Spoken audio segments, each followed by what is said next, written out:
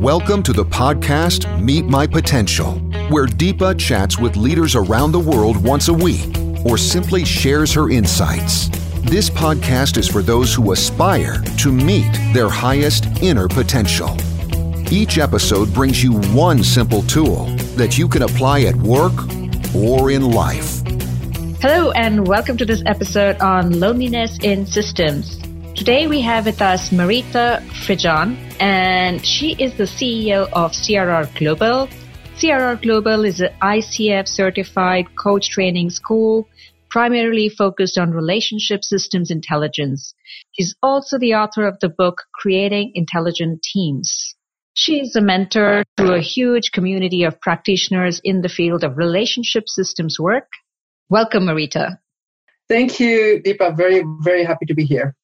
All right. So let's get started. What is loneliness in systems and how does that actually get created? That's a really interesting question. I was sitting with it again when you mentioned the title. I think that there is a place where everything, sometimes we talk about return on relationship when we are looking at the work that we do instead of return on investment. What's the return on relationship? Because I think it's the absence of the inability for whatever reason to feel connected with other human beings, with colleagues, with coworkers. That is part of what creates that sense of loneliness. So we can put it, we can say it's because of the speed of change that we all are moving so fast. We can think of coaches that most of the time sit with a headset on and talk to their clients over the phone or via Zoom. That's a little bit better these days. But there's a place where we're moving so fast, and for whatever reason, we are not in relationship with another human being. That is part of what I think creates that space of loneliness. Right, because there's so much to be done, so many actions to be taken. So we could sometimes get very narrowly focused on our huge to-do list and cut away what the relationship can bring to us. Yeah, it's interesting. I was looking at the front page of the latest Harvard Business Reviews that the title of the front page was The Age of Continuous Connection. And it's true. We are connected 24/7, one way or the other. But it's also the age, I think, of continuous disconnection on the relational base. And there's some really interesting research around that helps elicit for us how, unless we have that human connection that is an exchange with another human being, preferably in person, that loneliness sector grows. And I can imagine that as people go up in the organization, leaders do often get lonely in their positions. Yeah, I think that there is more and more a place of expectation. That person will have all the answers. I think that's the old paradigm that we got handed down and are busy evolving out of, that it's not so top-down anymore. But with that expectation comes a place that I surround myself as a CEO with a boundary of what is appropriate for me to divulge, or what is the kind of social contact that I can have. So there is a boundary created that we call professional, and professional often disconnect us as human beings. Doesn't have to, but it can. But it can. And yet at the same time, in that place of working solo on your own, you can be efficient. So there are some values in that. I think that's one of the challenges, is that we do that because there is success down that road. There is achievement. There's I can get it done.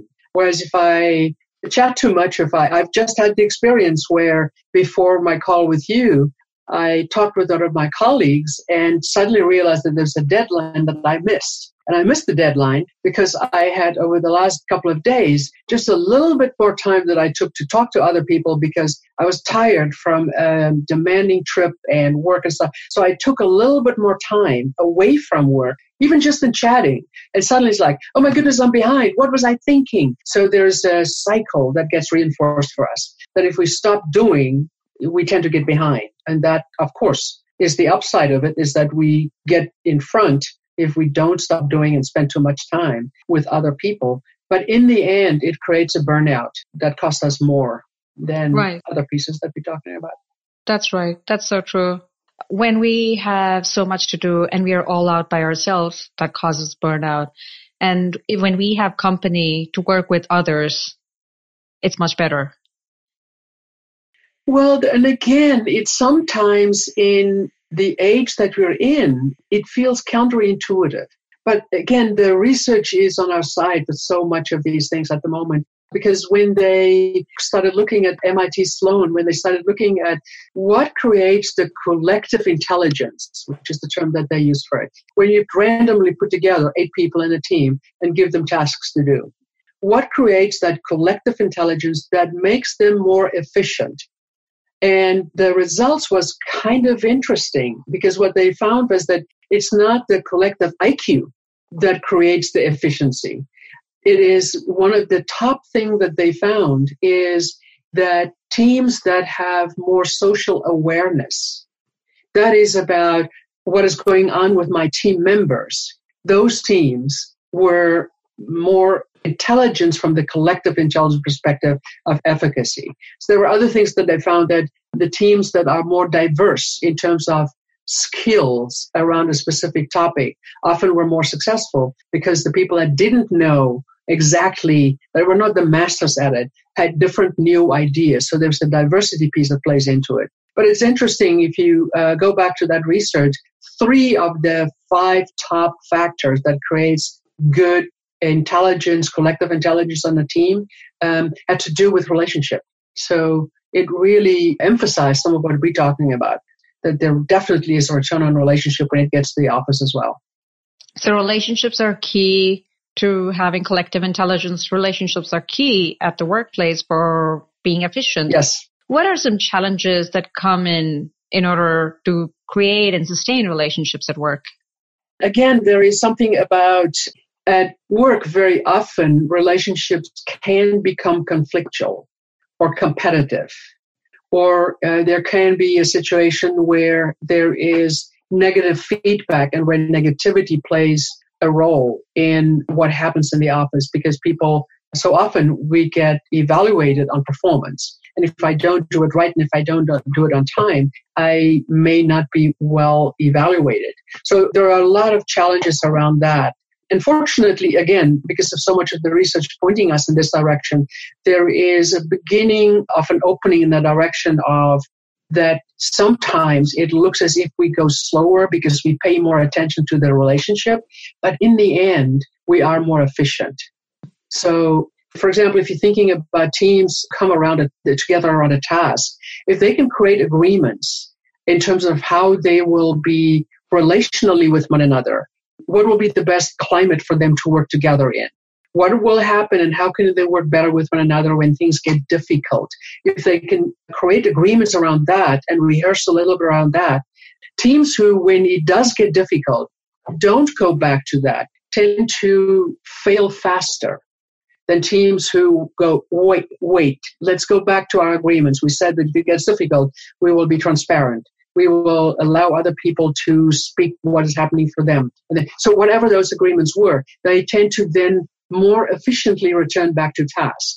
Whereas in a situation where they don't go back to those agreements, everybody go back to their individualistic style. That doesn't always present the best outcome and the fastest outcome and most effective outcome.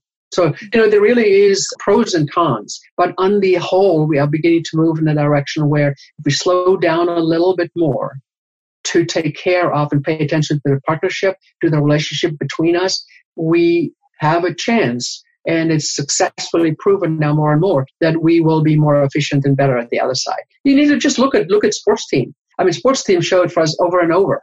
It is not the quarterback by himself that is actually scoring. It takes a team effort. And it's interesting and fascinating for me how top team performers pay much more attention to how they partner than most of us do, that many organizations do at the moment. And that's a very vivid example for us. Right. So relationships are key. Slow is fast. If only we can all remember that if we go a little bit slower, we can go really fast all together.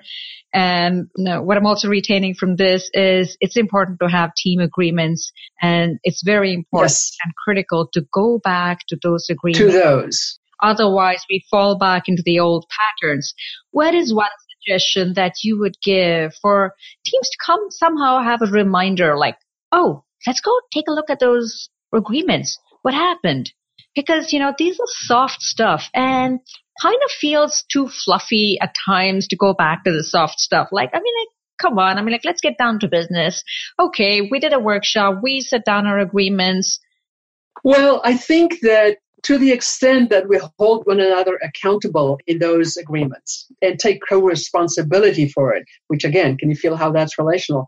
We want to be co-responsible. So one of the things that, for example, I was telling somebody the other day, a client that I work with, on our team, we have a team, and our executive team is a team that's really fast. We tend to go fast, and very often when it goes fast, it becomes very intense. So when it becomes intense, it begins to move in the direction of conflictual, because everybody, if you're a J, we've got to do it this way, and there's a right way, or however. So one of our team agreements is that when it gets difficult, I'm a little bit shy to share this with you. When it gets difficult, we will remember the video about kid goats.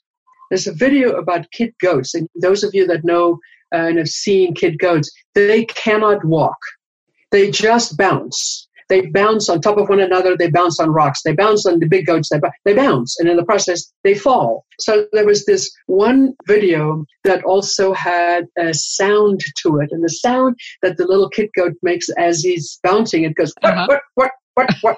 So one of our team agreements is that when we feel ourselves going too fast and we begin to resolve to the individual, that somebody will go, what? And the moment we do that, there's a fun piece again. People wake up to it. So it's not significant, but it reminds us to be playful, to play with others. There's just this whole emotional field or atmosphere that goes with that. So right. I think that there's a learning curve to that. And in many teams that I work with, we'll see some of those agreements, particularly ones that when it gets difficult, are either on sticky notes on the refrigerator door of the rec room, or it is something that they bring into meetings. If you're one team that's got things laminated, so they have those, and each team member, when they come in, pick one. And as we go through the meetings, we can begin to look and go, whoa, wait, we need more of this. So there are lots of different ways in which we can keep reminding, but it's really, really important, because as we do that, we also begin to find other ways in which we can perform better. So we update those on a regular basis. But team agreements and agreements with your partner around those relationship agreements, we think is the foundation for successful performance. So it's not something that's written on stone, written on the wall. It's something that continuously spoken, talked about all the time. And there's a process that's attached to it. And it's always a work in progress. Because as human beings, we are infinitely complex. If you and I create agreements here together and we think the one agreement that we have will solve it, it does not take into consideration how our relationship grow and evolve, different challenges that shows up. So we're always a work in progress. Always. Okay, cool. Wow. Sounds interesting, all the work that you do out there. It needs to be fun as well. It's interesting, it's significant, but it's fun as well. Yeah, absolutely. Right. Especially if you're going around screaming like goats. Yeah, see, that piece. Okay. Yeah. So how do you kind of find we tend to sometimes live in a world of black and white. There's so much advantage of going solo. I can go faster. That's the belief. That's the old belief. And if we go together, wow, there's so much more creativity involved, and it's so much more easier to go together. And so sometimes we get caught in either or paradigm. What's your suggestion? Yeah, again, I want to normalize that. That we, above all, we remain human, and there is a moment in time when we go either or. So I want to normalize that. That'll happen. If we can just on a regular basis, there's a team that I'm working with where on a regular basis, I think we've now moved to every 2 weeks in the office, they have one day, and it's usually a Monday because we've now shifted it to a Tuesday. But there's one day where in the conversations in the office, in the meetings, it's called a failure day. But it is about that day, we talk about where are the places that I or we fail and what did we learn from it? Because we fail every day. We make mistakes. As long as we can pause for long enough to go, okay, what did I learn from that? That's immediate evolution. That immediately takes us to a different way of operating. That immediately begins to give us, okay, let's not do it that way. Let's do it this way. So again, can you feel how that feels like a massive stop? Let's stop and talk about our failures. But if you really look and talk about what didn't work and what are we learning from it? So I think that's an overarching piece. That question about what are we learning from it? What's trying to happen when we see that going on? Those kind of questions puts us in a very different discovery mode. And it's from those kinds of discoveries that innovation happens. And I think that brings a different sense of positivity again, that if I fail, it's not because I'm stupid or incompetent. Failure is one of the ways in which we grow and learn and evolve, provided we're willing to pause for long enough to look at what is it that I'm learning from it. That's huge. Excellent. That's a wonderful idea. Have a day where you talk about your failures and see what you can learn from it. Because if we spend time at work hiding our mistakes, trying to look good, we're wasting precious time and we're not innovating and we're not being creative. So this is a great idea that we can put in place. What are some tips that you would give? Before we go there, one of the things I want to say is that when you do this, it needs to be with a team organization where you can really make contracts and agreements around safety, so that there isn't a leader that will take those conversations or a team manager and later on it will show up in an evaluation report. So again, you can see how if we can create agreements about safety, that what we're doing here is we are in a prototyping conversation, and that's become common language these days. We're not in a conversation, we call it failure, but all prototyping happens from failures. This part of the engine didn't work. That's what it is. So if you can create safety, you really begin to build a culture where there is trust, collaboration, safety, and that creates a very different learning style and a very different leadership model where we can learn from one another's mistakes and so help all. But there really needs to be contracting on safety. Sorry, I need to say that piece. That's important. That's exactly. Yeah, and that was actually one of my questions was like, because that's a very crucial piece of conversation where each one exposes and becomes vulnerable to talk about their failures. And then I know that as engineers, we typically want to go to like, this is the solution here. I have a piece of advice for you, or take that failure up as, oh, how come you did that? That's stupid. You know, those kind of judgment calls can come in or take it up in your evaluation, yes, just like you said. So what are some advices that you would give to hold such a conversation? I think that one of the things that we find helpful is, because talking about failure is not always depending on my profile or my type, whatever profile you're using. Talking about failure is not always an easy one. So one of the things that we often do is have people on that day just take time to, as they go move through their day, take some notes. So write it down for themselves first, so that they can look at the places where we as a team didn't do so well, where I as a team member really messed up. So write it down so that you can have access to it and you can evaluate it your own self. What did I learn from that? Then from there, we set designated meeting times, huddle times, and we share about that. And then that share, because some people have now already processed it, they can then choose what they share. But the entire system on an individual frame, personally, as well as then collectively, have had the opportunity to evaluate and look at that. And if I discovered something that I did that I just feel too vulnerable, I'm not going to tell people that I failed in that. I have the right to do that. But I have looked there and I have already got, Marita, next time, don't do that. But so that's one of the ways to create safety. So that it's not woe is me, I did mess up here, because that begets an atmosphere of just not very positive. But if people can make notes, and if we hold it as, so we have started translating it also, we are in a day of talking about what the learnings from failure is. So we've given them that bridge. But I do think that because there's so much in organizations, we're so diverse at the moment. And there's a culture that is a US culture. There's a culture that's an Indian culture. There's a culture that's an African. We're all represented in most organizations at the moment. And speaking of failure is different in different cultures. So we need to be able to allow for that diversity and have people play and do with it in a way that's accessible. Fantastic. Thank you very much for that brilliant insight. Start with yourself. Start taking notes. Yes. That's the first step to identifying what has been one of my failures. Yes. Because sometimes we don't want to feel the pain of our failure. We numb our feelings. We go into consumption, watching TV, binging on food, drinking a Coke, whatever it is. Playing games. Exactly. Whatever our addiction is. So, you got it. Yes. So take that time for yourself to write some few notes on what have been some of your failures and what are you learning from that? Yeah.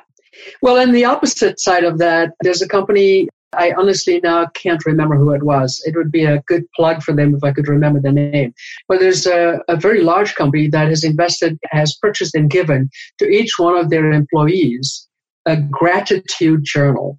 And the instruction is that every day when they come into the office, before they open their email, before they answer their first call, write in your gratitude journal, what are you grateful for? In your life, in this office, on this team, in this company, what are you grateful for? And make a point of, at some stage during the day, share that with a colleague or coworker. So you can see between all of these things are building healthy self-esteem, a self-esteem not only for myself, but for the we-ness that is our partnership with my colleagues and for the appreciation of the larger whole, of the larger piece. So if I can do and count my gratitudes, count my blessings, it becomes easier also to then look at what is difficult. If I'm looking at the difficult things where we failed sometimes, it becomes really helpful to then go back to gratitude and like, oh my goodness, we fell here, but thank goodness for XYZ. All of those things, small things that actually creates a completely different culture, a completely different emotional field among colleagues that absolutely sets the stage for very, very different planning strategy and production. Excellent. Thank you very much for that wonderful tip. And before we close this call, would you like to share one final message with the audience? You know, you earlier framed the words that actually lives in, I was born and raised in South Africa, and I've got a lot of African in me in the sense of the we culture. And there's this Ubuntu saying that says, if you want to go fast, go alone. If you want to go far, go together. Your words were around that earlier. And this is something that I want to leave everybody with. Know that if you want to go fast, go alone. But if you want to go far, go together. And in that togetherness, build relationship. However that shows up for you. But it really is. More and more we think that relationship truly is the currency that runs organizations. Great. At least that's a stand that we want to take. So it's been a pleasure talking with you. I really loved it. Thank you. Thank you very much, Marita, for being here with us. You're welcome. Until next time. We hope you enjoyed the podcast. If you'd like to know more how you can meet your potential, check out www.meetmypotential.com. That's www.meetmypotential.com. Join us again. And until then, stay cool.